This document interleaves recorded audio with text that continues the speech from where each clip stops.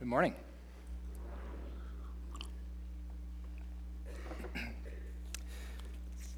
So as Lois has already said, today is a special service for me, and I think I didn't realize that it was going to be as hard to do this as it is. For the first service, it kind of surprised me, so I might as well just call it for what it is right out of the gate. But I've been here for about 6.5 years now, which is a long time, and this will be my last Sunday here as a member of the staff. And so before I go on to talk about what we're going to talk about in a minute, I just wanted to acknowledge that and to thank all of you for the role you've played in my life and my family's life for the last 6.5 years, allowing me to grow as a leader, as a pastor, as a teacher, for the ministry you've done to my kids and my wife, and I really want to thank you for that before we go and beyond that even. So 6.5 years is a long time, and so we've closed this part of the chapter, and yet still stay connected in other ways.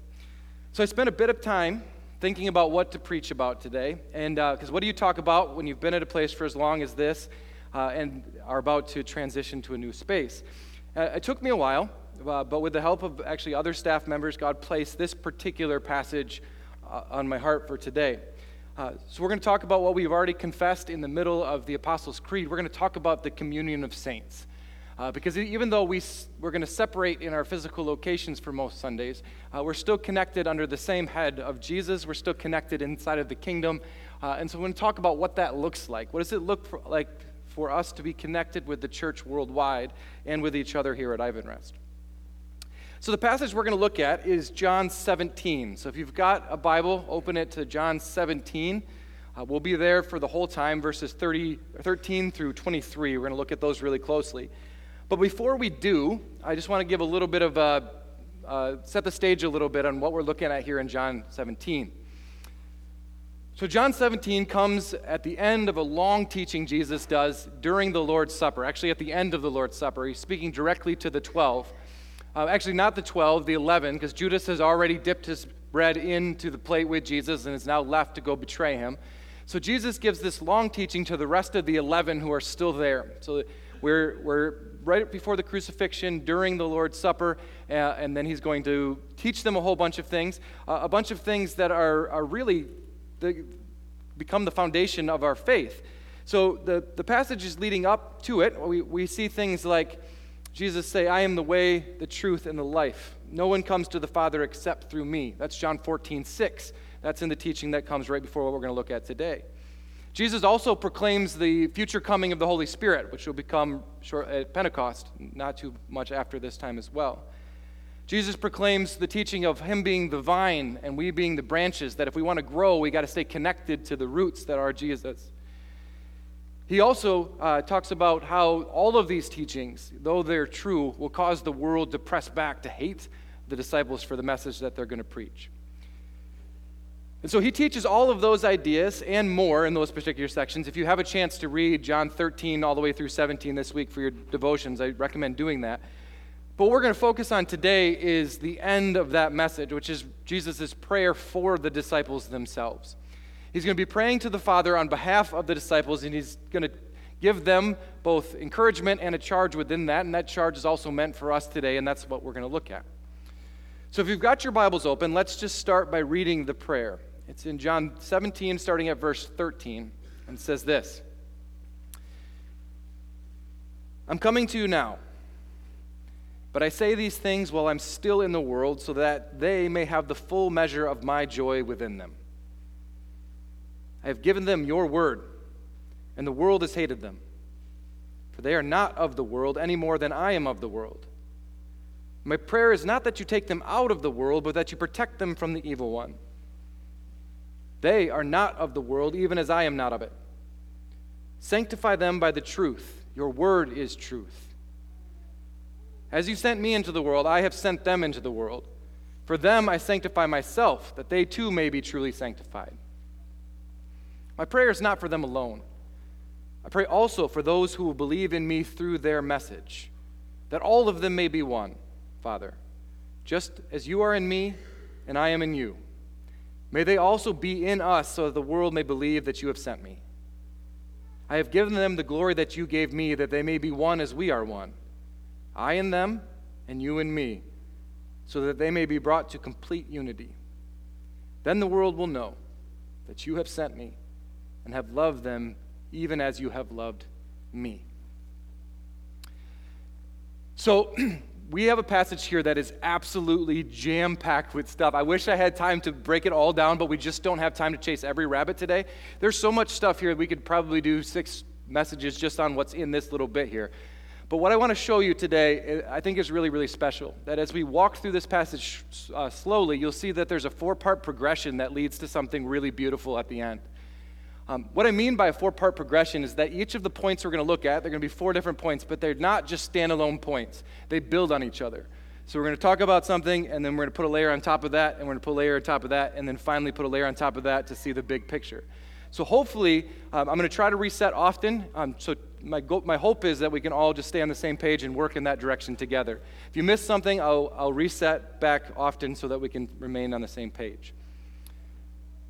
All right, so we begin with part 1, which is in verse 13, which says this: I'm coming to you now, but I say these things while I'm still in the world, so that they may have the full measure of my joy within them. So remember, we talked about this just a minute ago. Jesus is praying. He starts by saying, I'm coming to you now. What that means is that he's talking to God the Father, and he's just about to be crucified. And so he's making the declaration, in a little bit, I'm coming to you now. I won't be on the earth anymore in the same way. But he also says that he has some things to say before he does that, before he leaves. And so what he's going to say coming up is really important for the context of the rest of the prayer we're going to look at. Why is Jesus saying the things he's about to say? Well, he says it because he desires that we may have a full measure of joy. But I want you to see this. It's not just a regular joy. It's the joy Jesus himself has inside of us. What Jesus is about to say is that he desires us to have his own joy inside of each of our hearts. What he says in the next few statements, every part of it is meant to stir in us a supernatural kind of joy that's found in Christ Jesus himself. This is the kind of joy that makes us feel more alive. It's like a deep-seated, passionate kind of joy that makes everything in the world look a little bit brighter. Jesus' desires that we have the kind of joy that produces an unexplainable hope in the future. He hopes that we have the kind of joy inside of us that allows us to believe that no matter what our circumstances might be, that there is a way forward. Jesus says, my prayer, the things that I'm saying are said so that they may have a full measure of my joy within them. Each and every single thing we're going to look at needs to be read through that context. Why is Jesus saying the things he's saying? Because he wants to produce that kind of joy inside of us. Okay? That's what he's aiming for, and I want you to keep that in mind the whole way through. Because that leads us into part 2, which starts in verse 14. He says, I've given them your word, and the world has hated them. For they're not of the world any more than I am of the world. My prayer is not that you take them out of the world, but that you protect them from the evil one. They are not of the world, even as I am not of it. And so if you're like me, you read that first part and you go, okay, so what Jesus wants to create in us is this supernatural kind of joy. And he follows it up by saying that, which honestly doesn't sound super joyful, does it? To me, it sounds a little scary, actually. He begins good. He begins well. He says, I have given them your word. Well, that part's good. We know that we have the actual words of God. We're all on board with that. Excellent. And then he says, oh yeah, and the world has hated him for that. Right, that's kind of a buzzkill, isn't it? We start off, we thought this was supposed to produce the kind of joy, but that doesn't seem joyful at all.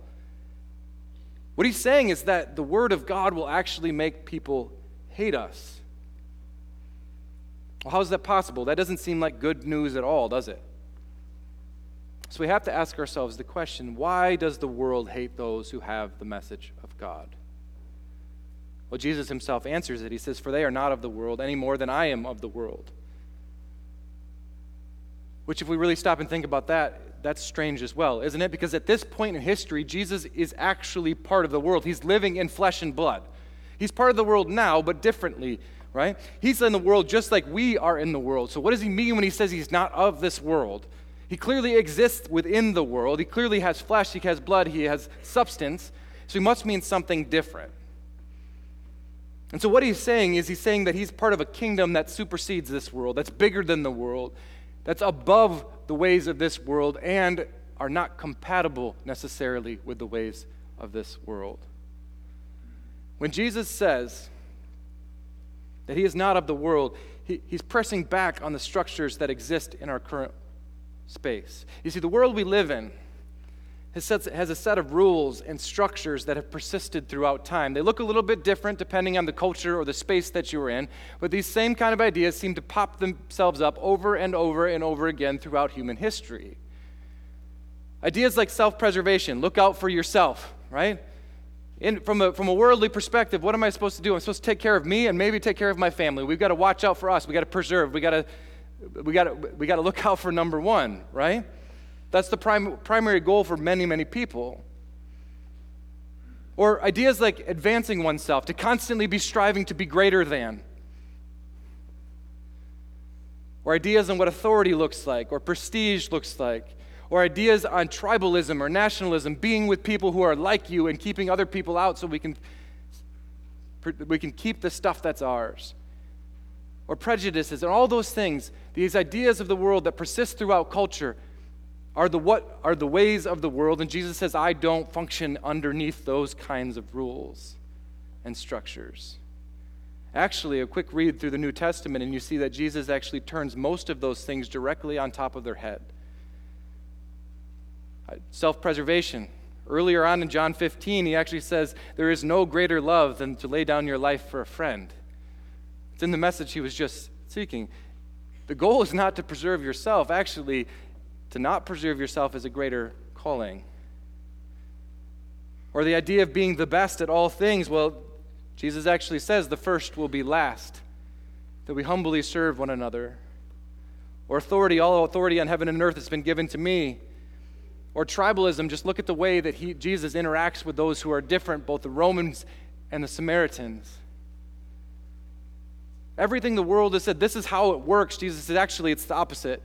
The kingdom works differently. I am not of this world. You see, the teachings of Jesus rattled the established structures of the world, and they still do. And people didn't like that then. And honestly, even as followers of God, sometimes we don't like that, do we?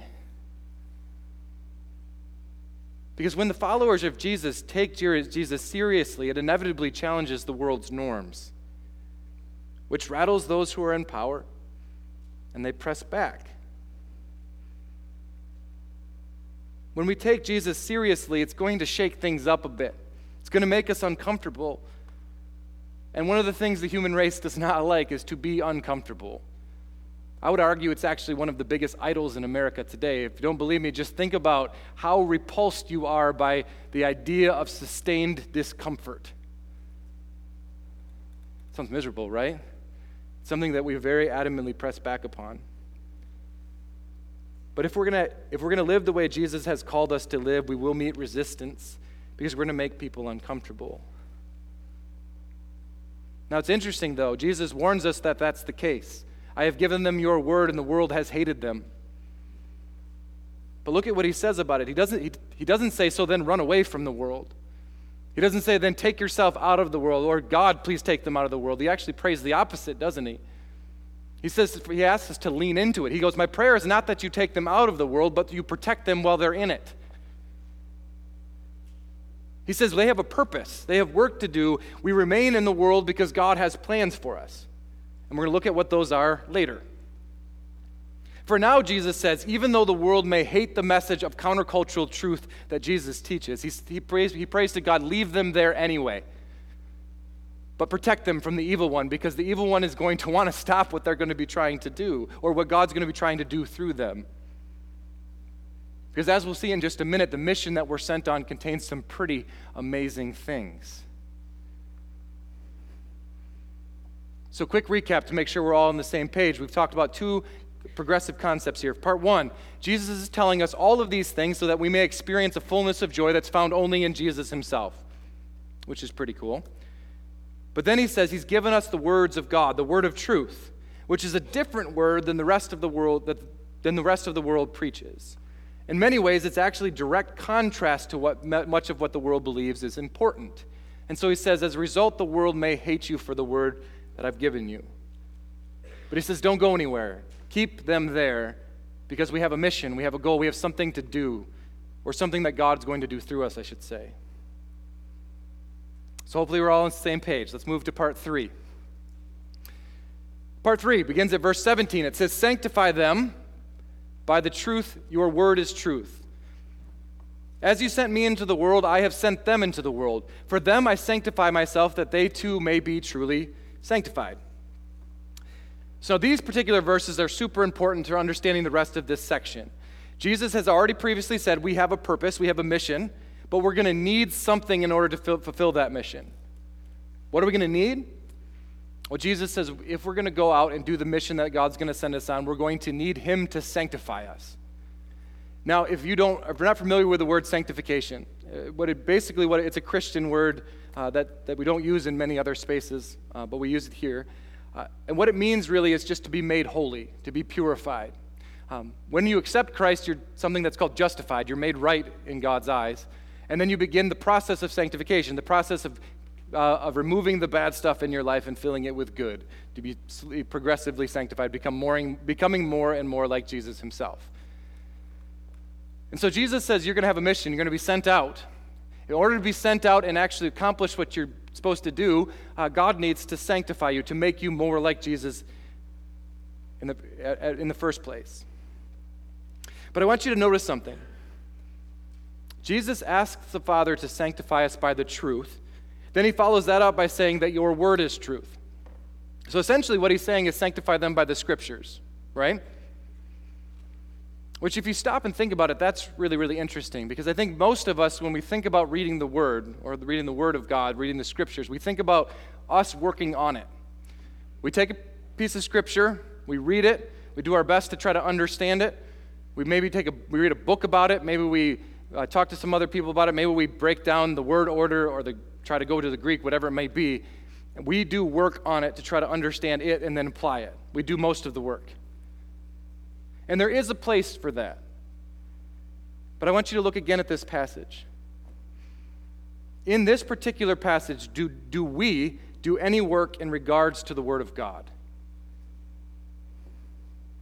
We don't, do we? It says God sanctifies us through His Word. Essentially, we don't work on the Word works on us.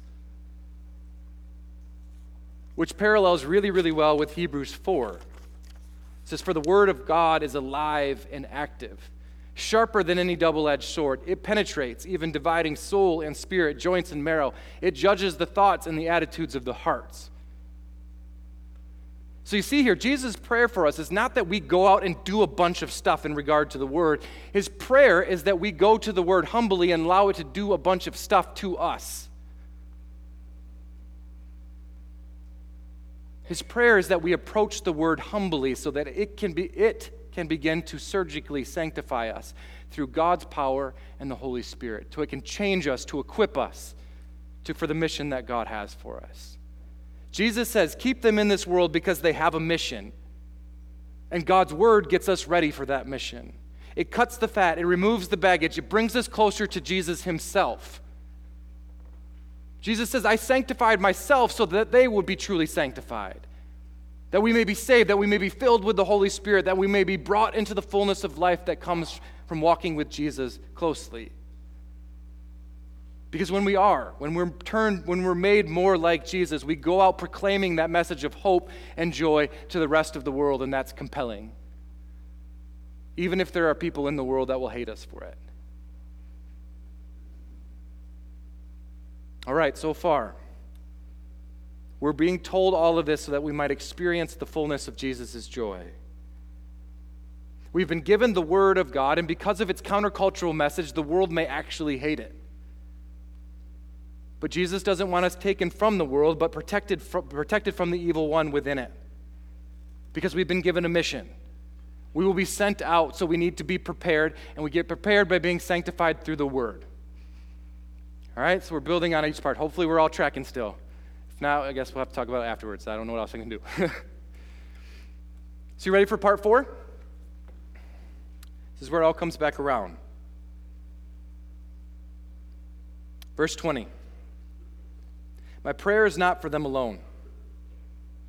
I pray also for those who will believe in me through their message, so that all of them may be one, Father, just as you are in me and I am in you. May they also be in us, so that the world may believe that you have sent me. I have given them the glory that you gave me, that they may be one as we are one. I and them, you and me, so that they may be brought to complete unity. Then the world will know that you have sent me and have loved them even as you have loved me. So, we are sent out to proclaim the life that we found in Christ, the sanctifying, life-changing life that comes from knowing Jesus. And though some in the world will hate that message, others will be compelled by it, and they'll join in to the movement, to the church, to the message. Now, I want you to look really closely at the end here. We've prayed through some pretty deep spiritual concepts, really the foundations of faith. But look at how much page space Jesus gives to this last part and the weight that he places upon it. He says, through your witness, through our witness, people will come to know Jesus. And it's very likely that many of those people will look differently from those that we're used to. They may believe differently, or come from a different culture, or race, or nationality, or even religion. And his prayer is that even in all of that diversity, that we are one. From his time frame, Jew and Samaritan are both under the same Jesus. Male and female, Jew or Greek, there is no difference anymore, slave or free. In our culture, Arab or Caucasian, former Muslim, lifelong Christian, American or Mexican, Republican, Democrat, we're all under the same head of Christ. You see, the church is supposed to be a unique place on earth. A place in which people of all different backgrounds, creeds, races, and cultures meet together in the same space, with no differentiation between rich or poor, immigrant or native, those who are struggling to overcome sin or those who have found freedom in Christ. They're all welcome under the same head. Jesus' prayer is that the church is a place of unity, of oneness, of collective humanity, and he doesn't just mean that casually. He says, my prayer is that they will be one just like Jesus is one with the Father. That's the model that we've been given for unity. Not a kind of casual unity, a deep, intimate unity like Jesus has with the Father himself. Because you see, if that kind of unity in the church, his prayer is that the unity of the church will be so deep that it will actually mirror the relationship between Jesus and the Father. That's the goal. The goal is that the unity in the church will be so deep that it will actually mirror the relationship between Jesus and the Father. That is a weighty statement, isn't it? Because look at what happens when the saints commune. When the church is united together as Jesus is with God the Father. He says, may they be united in that way so that the world may believe that Jesus is who he says he is. Our message, the message of the church, the gospel, the strength of how we proclaim it is directly tied to our unity. Both here at Ivanrest and with our Christians and brothers and sisters around the world. Jesus says when they're united, the world will believe that I am who I say I am. When we treat each other well, when we are united with each other, when we're all on the same page, it's much easier for the world to believe that the message we proclaim is actually real.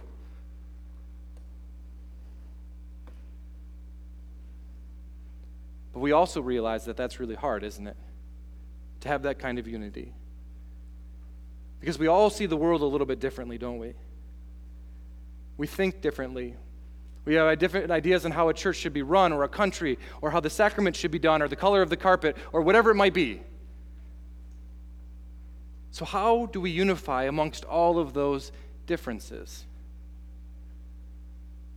Luckily, Jesus speaks to that too. He says, I have given them the glory that you gave me, so that they may be one as we are one. I and them, and you and me, so they may be brought into complete unity. How do we be united amongst all of our differences? Our unity is only possible when we shift our focus off of ourselves, off of all of those differences that we just mentioned, we shift our focus off of all of those things and we fix it entirely and completely on Jesus himself. How do we unify? We draw near to Jesus. We pull into what we all share, which isn't our traditions or our culture or our denominations or our race or anything else. Those are things of the world, and we've already established we are not of the world. It's very clear in this passage, we unify through the glory of Jesus given to us. And he then works through us, I and them, and you and me, he declares. See, the communion of saints is only possible when we realize that we're actually all at the same table. That we're all part of the same body.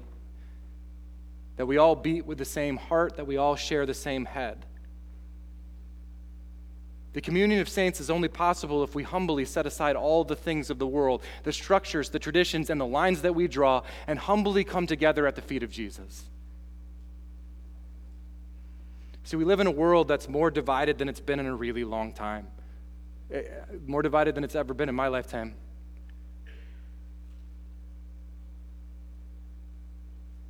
We live in a world in which we hold on to our ideologies tightly. A world in which people are banding together in their tribes, with those who are like them, with those who think like them, look like them, talk like them, vote like them, speak like them. That's the world we're in right now. But this passage shows us that we get a chance to be different. We have an opportunity as the church at Ivan Reston globally to create a space that throws away all of those divisions. We have an opportunity to experience the love of Jesus with each other and with anyone else that'll come into our space. Because look at the end of the passage. Jesus says, I have given them the glory that you gave me in order that they may be brought to complete unity. Then, in our unity created by the glory of Jesus poured down on us, then he says, then the world will know that you have sent me and have loved them. Our unity is a tangible representation of God's love to the world.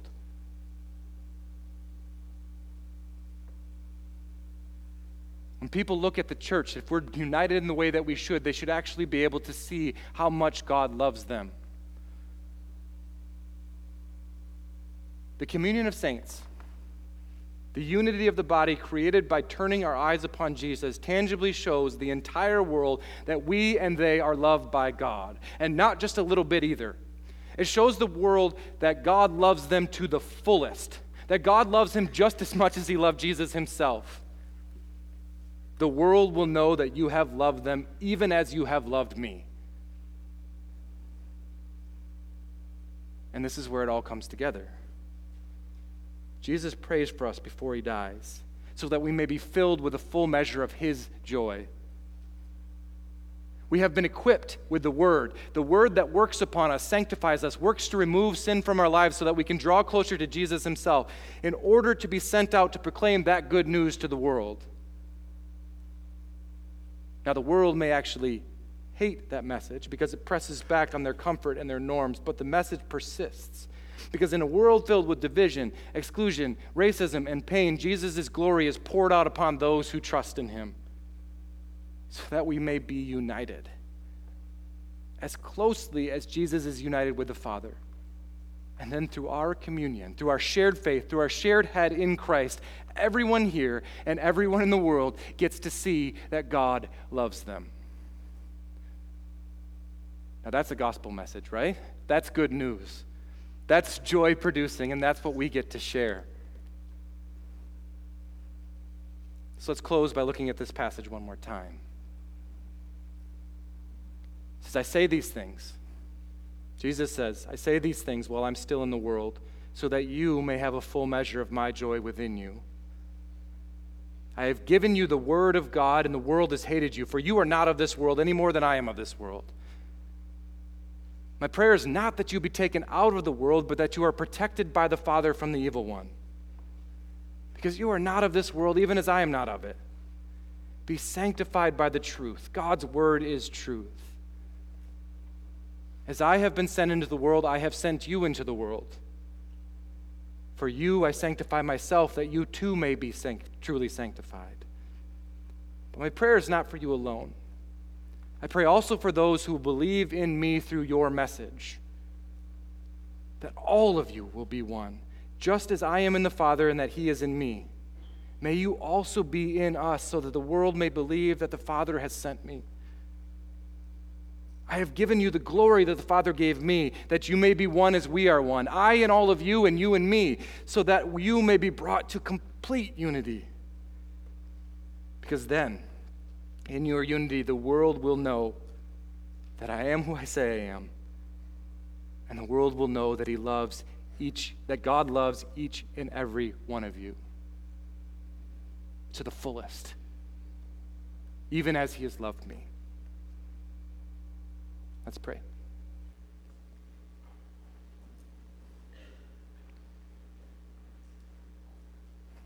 Father God, we thank you for the gift that you've given us through Jesus.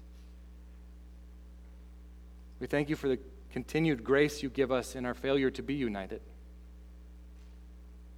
God, we pray that you do fill each and every one of us with the joy that comes from Jesus himself. Pray that you remove the distractions that have kept us from focusing on him. Pray that you bring us all to the same table with our brothers and sisters worldwide to commune as saints. God, we pray for a oneness in the church, that the divisions and separations of this world won't exist here. That the church will be a place that represents your love well to the world. That when people look at it, whether it be Ivan Rest or the Church Universal, they'll see that you do truly love them and love each and every one of us. We pray all these things through the power of the Spirit in the name of Jesus. Amen.